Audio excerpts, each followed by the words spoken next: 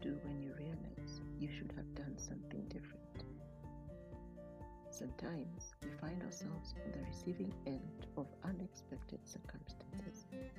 It could be starting a job and realizing your boss is actually toxic, yet he came across as very likable.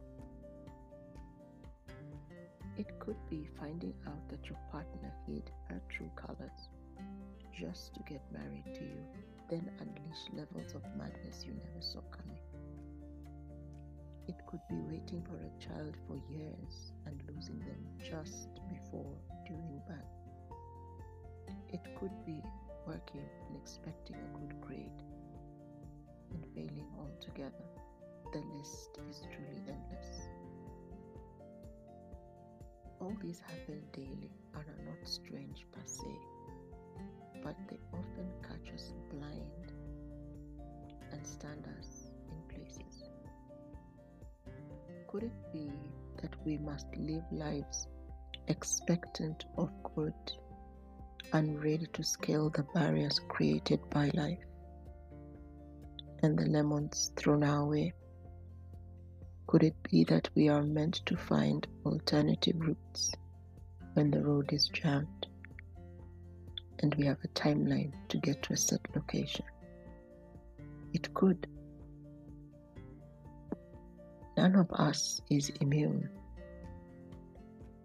I was part of a shoot recently, and though I knew my content well, I was not ready with my slides and script. I needed help finalizing some of my content, but there was no time to do that in the midst of our schedule and team activities. I went into a corner to practice, and as long as I was looking at the script, I was fine. But as soon as I looked at the slide, it all evaporated and did not make sense. How could I make it all sensible? I could not wrap my mind around how unprepared I felt, yet I had done my best.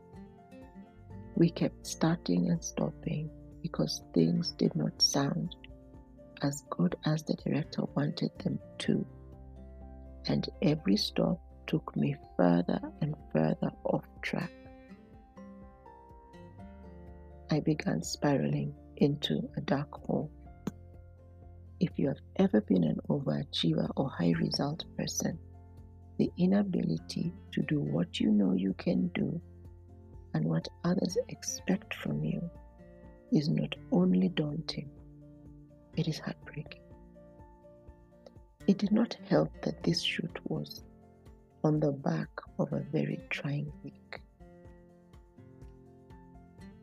The time factor added pressure to my state of mind because evening was fast approaching and others still needed to stand in front of the camera after me. I often do shoots in one take. I usually know my content, speak fluently and smoothly, and I am confident. But alas, that day, something was totally different. Halfway through the shoot, I realized that I should have done many things differently, but the one thing I could change immediately was the state of my mind and heart. So I walked away to have a private meeting with myself and find harmony.